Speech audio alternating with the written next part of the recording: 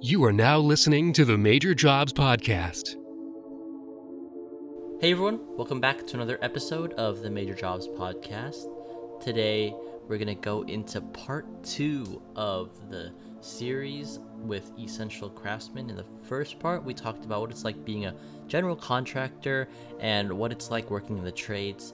In this episode, we're going to be talking about what it's like moving that knowledge from the trades onto YouTube and starting an incredibly successful YouTube channel from that, in which they get over 100,000 views per video.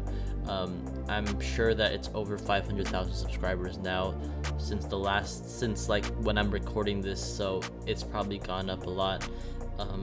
I thought that their story was very interesting, and I learned a lot about what it's like starting your own kind of web series about just things that you like to do. So I don't want to interrupt this any further. This is the episode with Essential Craftsman.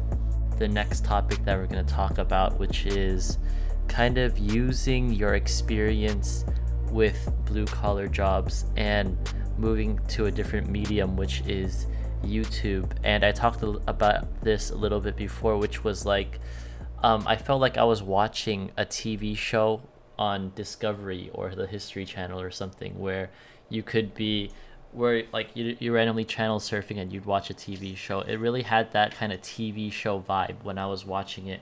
Wow. And I think that's great about YouTube, which is you don't have to go through a producer or you don't have to go through like executives in the industry. You can just upload your own videos and people will watch them.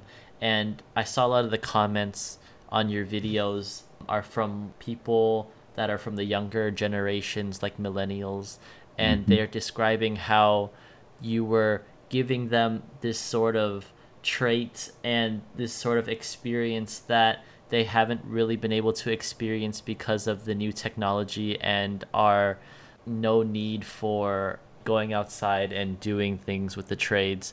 So you're really providing that hands-on experience and knowledge for them.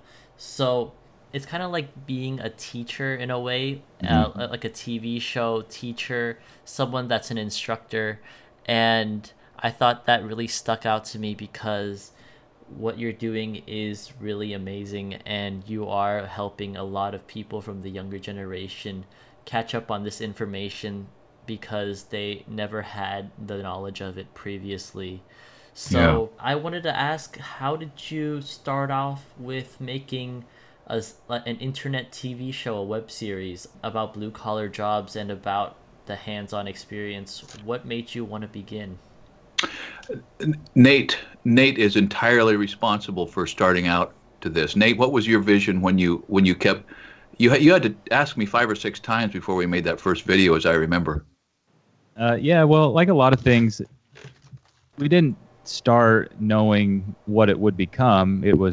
We started knowing that whatever it was going to become, we had to take the first few steps. At the time, the mindset was not actually, or our thought process was not that we would create a web series TV show type of thing. It was more that we would maybe build a little audience that could serve as almost a marketplace to sell some of the goods and wares and items that came out of his blacksmith shop, which is a fun kind of hobby business for him at the time and still, and that would have been more enjoyable than maybe big remodels. So at the time, that was kind of our best guess at what the outcome might be. The internet has expanded the marketplace infinitely for everybody, and that includes tradesmen who at least can make and sell things. And so that was the goal. And then it didn't take very long, however, to kind of realize that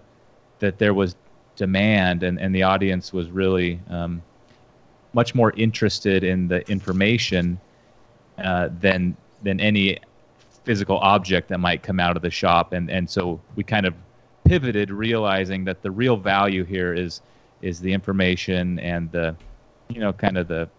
intangible aspects of what our channel covers, if that makes sense. And it was interesting that we had to learn how to do this, and I still don't know, and I don't think Nate knows how he learned how to make a video production that feels like it's professionally produced. It just started happening that way, and I know that he spent a lot of time on the internet, listening to other people talk about their production methods and stuff. But he's brought his own art sense and sort of story narrative instinct to this, and it's just I think it's pretty spot on. Everything is pretty much, I think, where it needs to be, except I'm getting old, and so we'll see what that means. But for right now, I think we're in a pretty good groove. Mm-hmm.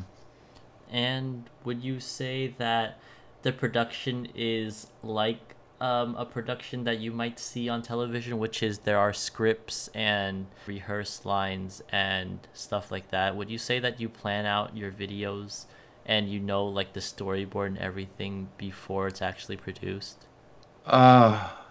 Yes and no. No and yes. So the first few, I don't know, maybe the first 20 or 30 or 40 videos, it was pretty much just Nate would point the camera at me and we'd say, well, what do you think we ought to talk about here? And Nate would say, well, maybe like this, and boom, off we'd go. And then we began to sort of chart out concepts that seemed significant in the context of what we were doing and what the project was, and what value was there to the project that maybe we were not noticing that other people would notice. We'd talk about that a little bit and draw that out. And so, now as our roles have kind of specialized a little more, Nate will send out a little outline that consists of maybe 3 paragraphs or 4 paragraphs. It always fits on a single page, of just some ideas that he thinks have merit. And I look them over and kind of think about that, and then expand that and riff off that with what I know and what my experience has been with it. And then we get together and he points a camera at me and I start in, and I'll go through 1 or 2 of those ideas, and then we'll start and say, what do you think about that? And he'll say, well, yeah, it'd be a little hard to film like that. I need to, don't put this transition in there, and give me some more breaks to work with, and say, oh, okay, I'll try it again, and it'll go off in a slightly different direction. And then he captures it all on the camera, and then he has to wade through quite a lot of the different improvised approaches to the ideas to be able to piece together the narrative in a smooth and coherent way. But he's getting really good at it. I'm going to jump in because we don't have real experience, and I certainly don't, on an actual TV or film crew. It's hard to say how we do it similarly or differently from other productions, but we definitely start with sometimes a title of our video. We might kind of say we want to make a video that's titled this, and that's done because on YouTube and on the internet that phrase can be really important, but very often the videos will go in a completely different place or direction, and sometimes we'll kind of pivot the entire thing and say, well, it turns out this video is something completely different. It's almost like you're kind of building something, but you don't really know exactly what it is till it's all through the final edit. And so it's a creative process where you don't really know exactly what's going to come out the other end until it's done. And so we've had a lot of surprises. Some videos have come out quite different and than we might have planned, and that's how it was at the start, and that's how it is now as well. It's really hard to say exactly how specific video concepts will result once they're done with the whole process. There's another dynamic in our family that I have speculated might be applicable here, and that is we all play music and we all improvise music. We don't spend much time sitting down and reading charts, very little.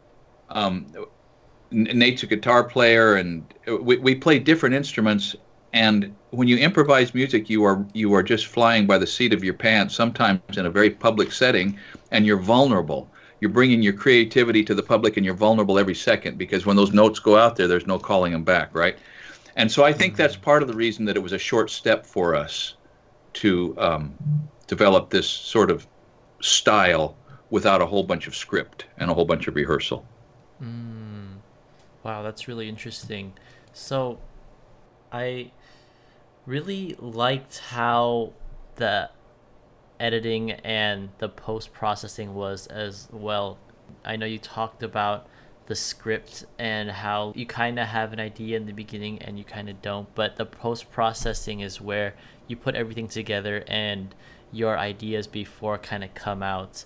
And this is where Nate, I believe, is the one that's in charge of post-processing and editing Yes. the videos. Absolutely. Yeah. So did you always have a knack for editing videos, or was it something completely new that you just learned because of this channel?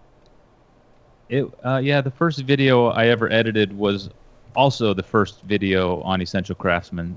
Wow. It's the only experience that I've had. I think that when I think back, I've certainly watched a lot of YouTube videos, and I've kind of credited that because I, like a lot of things in life, you kind of can't help but imitate, and that's certainly what we do as well. We've all watched a lot of movies and TV and YouTube videos, and it's not correct to say that I created or invented anything. I very much am copying, and certainly at the beginning, what I had observed other people do that I enjoyed, and that's kind of how those first few edits went. And since then, I've learned a few other things and figured out some things that work for me. But no, unfortunately, I don't have any real training. I should probably get some. I probably could learn, make my life easier. I think what you do is like totally fine, and it's already great as is.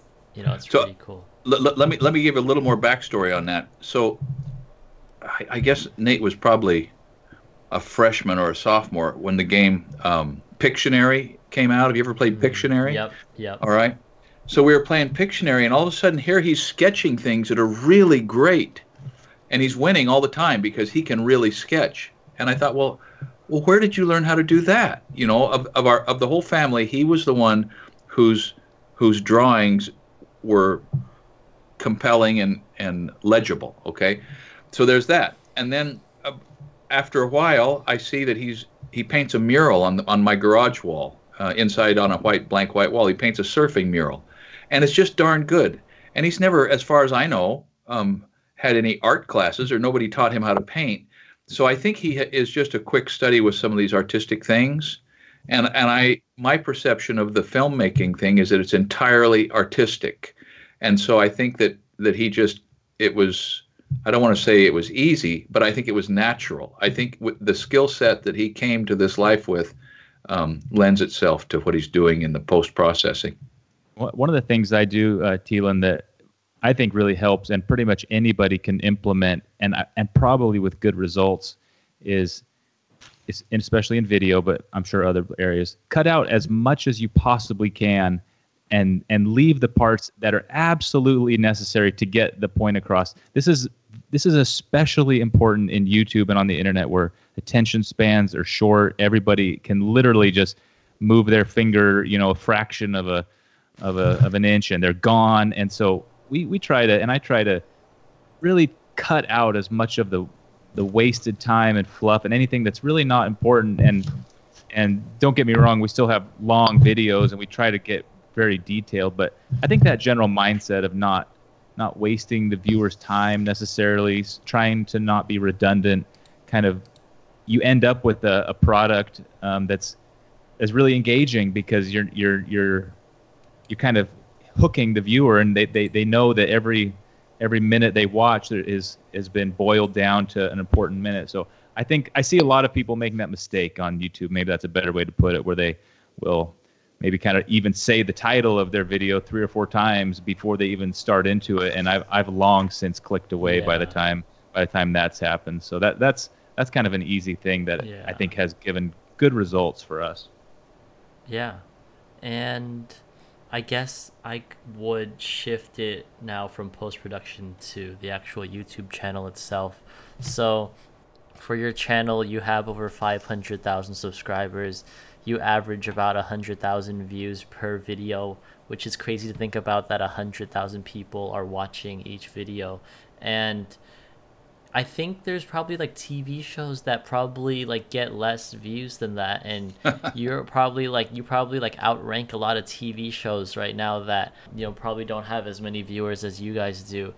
Do you think the pay that you get from YouTube is the same amount that you think a TV show might get, or would there be some differences between the two mediums? Well, the real answer is, at least speaking for myself, I don't have the vaguest notion of what pay is like for production television show owners. But I can tell you this, that for the last 3 years, I've been in a race between decreasing savings and increasing channel income, and I knew that one of them would win. I mean, it was very clear one of them had to win, and I can tell you now it looks like maybe we can say with some degree of certainty that the channel income is going to win rather than the decreasing savings. But that's one of the aspects that's so new and uncharted in this whole internet entertainment education industry, is how to actually monetize this effort in a way that makes it sustainable. And so we are learning as much there as anywhere, and there's a real urgency to learn that pretty fast because, I mean, life requires money. Yeah. Another thing to add there, we both kind of went full time with YouTube before it made sense from the numbers, and it kind of had to happen that way. We took a risk, which you got to do sometimes, and we certainly did. We decided let's really focus on this, and in order to really focus, we need to both spend all of our time doing it. And so, hard to say whether a TV show would be more lucrative. I'm sure it would, but there's no scenario where that would be enticing or appealing to us.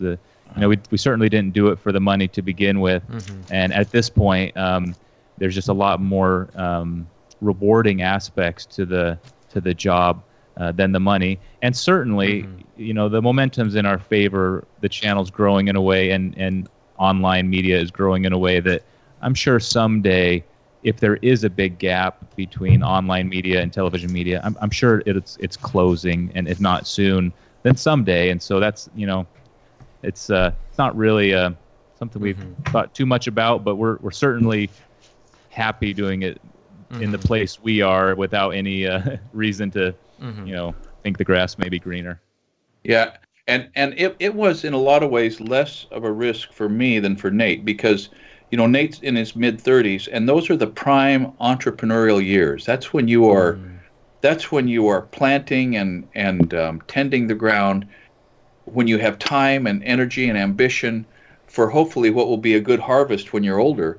Well, I was older, and I was in a place where it was pretty much going to be what I was doing right into the sunset. And so I thought, I really don't want to be remodeling houses and putting on additions and solving people's construction problems until I'm 80. And so I've got no choice but to try this. Once we got one video that went somewhat viral, and we got big response, and we identified the fact that, wow, there's something here that people are compelled to watch, it was an easy calculation for me, because for the first time in my life, it felt like I was on the crest of a wave, and it would have been crazy not to try to ride it. Yeah. And I think that's really important to try to see what is your specialty, and then as you said, ride on that wave and continue doing what made people stick to the channel in the first place and continue doing that. I was wondering, what do you expect the future of your channel to be? Are you going to do the same videos and doing the same thing? Are you thinking of changing it up? What do you think about the future of Essential Craftsman? Well, I think Nate probably has more, probably spends more time looking forward into the future of Essential Craftsman than I do, because I don't have as much future to look forward to, and what we're doing right now pretty well occupies me completely. So the short-term answer to that is we're building this house. So we're gonna build this house and make this documentary series. We thought maybe this house would have 200 videos in it, but I can see it's going to have a lot more than that. So that's going to take a while, and then we're going to get. I am sure we'll get back into the blacksmith shop and do a lot more, make a lot more things in the blacksmith shop and sort of set that out there. We'll continue to to have content that is educational. But Nate has some ideas around another channel that we're kind of firing up, and maybe a podcast and some of those things. Ooh, and I'll let him speak to that. Yeah. It's hard to say exactly where this Spec House project is our full attention for the time being, but I think that there's really limitless content for a channel like ours. There's work, and there's expertise, and there's skilled tradesmen just surrounding us in ways that that most people don't think of. Guys, you drive by someone up in a bucket truck doing something, and I would like someday to find a way to put a camera on him and figure out what's going on up here. It's pretty neat, and I just know that a lot of other people would be interested in that as well. So there are so many things, more things even than we have expertise in, and maybe someday we can find a way to cover some of those types of trades and such. But we have so much. We have a list, a mile long of video ideas, and I don't know if we'll ever get to the bottom of it. So our goal, the future of Essential Craftsman, is to kind of just keep doing what we're doing and just really focus with our head down on making the most interesting and best content we can on a regular basis, and then kind of let the chips fall where they may. And maybe there'll come a time where we expand a little bit outside of just blacksmithing and carpentry. But if that happens, that'll be great. There's just a lot of really interesting hands-on tradesmen out there who have a lot of neat things that'd be fun to see. So there's one other aspect that has to be in the future of Essential Craftsman, and that I hope to be able to expand, and that is, if you've read many of the comments, and you talked about it, there's a I want to say shocking, certainly a surprising number of comments of people, millennial generation young men, who say, I wish I would have had a dad. He reminds me of my grandpa. I had an uncle like that, and you've made me remember some of those interactions. That is incredibly fulfilling for me, to think that in some way these little YouTube videos are providing some emotional reinforcement for people in a way that is important to them, is increasingly important to me. It makes me feel like what we're doing here has real value, and may in the lives of other families, that other families will be impacted by this when the young dad gets a better handle on a work ethic, or a young dad gets a better handle on how to expand his skill set, or a kid in high school like yourself, who, by the way, must have remarkable initiative to be doing something like this, okay? Gets a look at an old man who's fairly worn out, but he's still moving around pretty good, and he says, I think I'm going to learn to work like that. I hope that the channel can expand those sorts of opportunities to inspire change in other people. Yeah, and I saw those comments too, and they were, they probably make you feel really great, and just make you feel motivated to continue doing this. Yep. Yeah, and I have some curious questions, just that are kind of maybe not off topic, but still related. I was wondering what your family reaction to this was, and what other people thought of it when you first started to achieve success with the channel. My family. So one of my concerns, I have 4 kids, and I have 3 sons and a daughter. So I have 1 son-in-law and 3 daughter-in-laws, and right off the bat, I was a little concerned that, wow, are these other kids going to be supportive, or are they going to be jealous of the interaction that Nate and I are having and what looks like an opportunity for real success?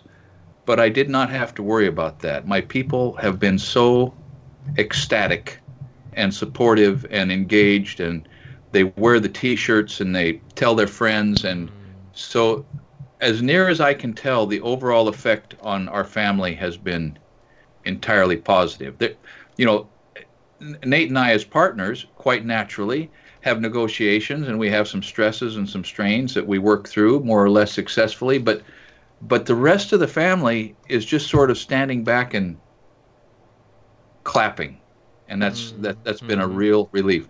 Now, as far as other people, it's begun to be more than a little weird to be sitting in an In-N-Out burger eating a hamburger and have somebody walk by and say, "Hey, I watch your videos, man," or be sitting in an airport to catch a flight and somebody gets off of the plane that I'm going to be getting on and he walks by and he goes by about 20 feet and he turns around and he comes back and he says, "Hey, I've got an off-the-wall question. Have you got a YouTube channel?" and that stuff has happened now, I don't know, maybe 100 times. Wow. And it's at once sort of disconcerting and flattering, and it's been a real game changer for a 60-year-old man. Wow. Yeah, and that was, I guess like you probably didn't anticipate that and didn't, maybe it sounds kind of like you were not expecting that. I know a lot of people that start YouTube channels, they want that immediately, and they want, I want the fame when I make a YouTube channel. And from other YouTubers that I've interviewed, when they started off, it was more of a, I just want to do this as a passion project more than trying to achieve fame. And I think that that's what makes a distinction from what makes someone successful and what makes someone not. Because when you're in the beginning and you're not getting that many viewers and you're not getting that many people watching, it makes you want to quit if the only thing you're looking for is for the fame. But for you just wanted to help teach other people, and you just wanted to share your ideas with the world, and that's what makes it distinct for someone else that wants to start their own YouTube channel. Yeah, that's where it is at now. But to begin with, it was just that Nate had the idea, and I thought, it won't hurt me to do that. Let's do it. Because Kelly is my wife. She and I resolved years ago that when our kids were grown, if they had something that they wanted to do, or they had an idea that they wanted to do, if it wasn't going to hurt them and it wasn't going to hurt us, we were going to say, yeah, great idea, go for it. And so I thought, well, it's time for me to take that medicine and say, okay, let's do this. And it instantly provided a great opportunity for Nate and I to really interact together in a very balanced and effective way. And so that was the first motivation. And then as soon as I began to see, well, and then of course it was flattering, the comments were flattering, but as soon as I began to see that it might have a positive impact in other people's lives, it began to shift for me, and it became much more important.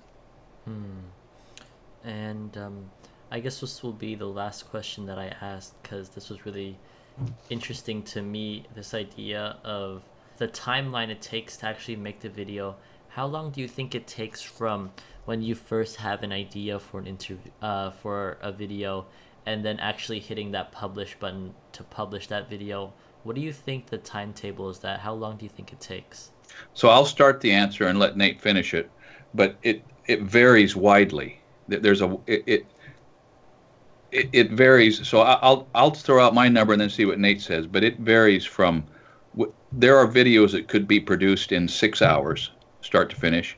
And I know of a couple of our videos that took Nate 2 months to finish. Nate, how would you respond to that? Yeah, something like that.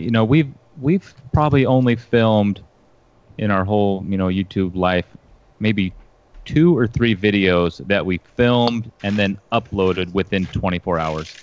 And the vast majority of our videos are filmed and then not uploaded for maybe 6 or 8 weeks, maybe 3 or 4 weeks. Some of that is to do with just logistics. I, for a long time, lived in Arizona and would travel, and so over the course of a long weekend, we would film maybe 10 or 15 videos that we would then release over the next 4 or 5 or 6 weeks. And so we kind of that was our workflow. Generally speaking, though, from the time we have an idea till the time that actual video is rolling out, it's several months. It's usually at least 2 or 3 or 4 weeks until we actually get the chance to film it, because we're kind of talking about it and thinking about it and kicking around some ideas, especially if it's a video revolving a project or something that's getting made, or some work process where there might be materials or something to plan for. And then of course filming and shooting it, and then once that we get it to a kind of a draft, we try to keep the quality as high as we can, and so we'll kind of go over the draft several times and add narration as needed, and all that just takes time. So if you had to pin me down and say a number, I would say maybe 2 or 3 months from the time we have the idea till the time the video goes out. That would be the average, which means there's been a lot of videos that are maybe 6 months from the time we first start talking about it till the time it actually comes out. And while I'm on this topic, that is certainly the case with this Spec House series. We started talking about this 2.5 years ago, maybe more, I can't remember. And we are just now, in fact, probably in the next couple days, going to release a video about the plumbing. We're on the very front end of it. And that plumbing happened July 4th weekend. In fact, I know because I'm watching footage and all my kids have Stars and Stripes clothes on. And here we are already today. And that was filmed on July 4th. And I am just now editing that video. So I hope eventually to be able to tighten down that timeline. It would be really nice to shoot something and then edit it while it's still fresh in my mind. I think it would speed us up a lot. That's the goal, but it's going to take us a little while to get there. And that's part of what I mentioned earlier. We're just doing things the best we can and our way. And that's certainly a place where we could probably improve. And I'm sure that industry standard is probably a lot better than that. But luckily we don't really compare ourselves or have to think about industry standard. All right. I think that's going to do it for this interview with the Essential Craftsman team. Thank you so much for being on the podcast and talking about what it's like working as a general contractor, what it's like working blue-collar jobs, but also what it's like kind of moving from that industry and making it into your own with your own web series type of channel and achieving great success with that at the same time. Thank you so much for talking about it. I learned so much, and I'm sure a lot of my audience learned a lot as well. Thank you, Teeland, and thank you for your initiative to do something as a high school young man. I mean, with all the pressures of work and homework and sports and girls and everything else, to do something at this level. Your questions were great. I just am so impressed that at a time when other guys are just using all their spare time playing a video game, you're using your spare time to do something that could have real impact. So, attaboy. Keep up the good work, okay? It was a pleasure. Thanks a lot, and we'll be in touch. Appreciate it. Yeah, thank you so much. And that's going to do it for this episode of the podcast. Thank you so much for listening. Check out Essential Craftsman if you haven't already. They are an amazing channel. If you want to learn more about what it's like just building a house, they're doing a series on that right now. If you want to learn about blacksmithing, if you want to learn about the trades, that's the channel for you. Scott lays out everything in a nice way, and I just love watching his videos. Very calming and very relaxing, and you learn a lot from it as well. If you want to check out more of my podcast, you can just go on Apple, Spotify, or wherever you get your podcasting platform. Just search Major Jobs. You're already listening to one episode, so I'm sure you can find another one really easily. You can also check me out on Instagram, Twitter, and all those other social media platforms. I just want to say thank you so much to Scott and Nate for doing this episode with me. I learned a lot, and I know a lot of teenagers out there that are listening have learned a lot about the trades and what it's like going to do your passion with a web series and incorporating two different things and making it into one. That's going to do it for me in this episode. Thank you so much for listening, and I'll see you in the next one. It's going to be a pretty good job in the next one. I think you guys will enjoy it. Thanks for listening to the Major Jobs Podcast. If you liked it, please be sure to follow us on Instagram at Major Jobs Podcast. If you have an interesting career and want to be featured on the show, send us an email at majorjobspodcast@gmail.com with your job title and college major if applicable. Again, thanks for listening. And remember, life happens wherever you are, whether you make it or not.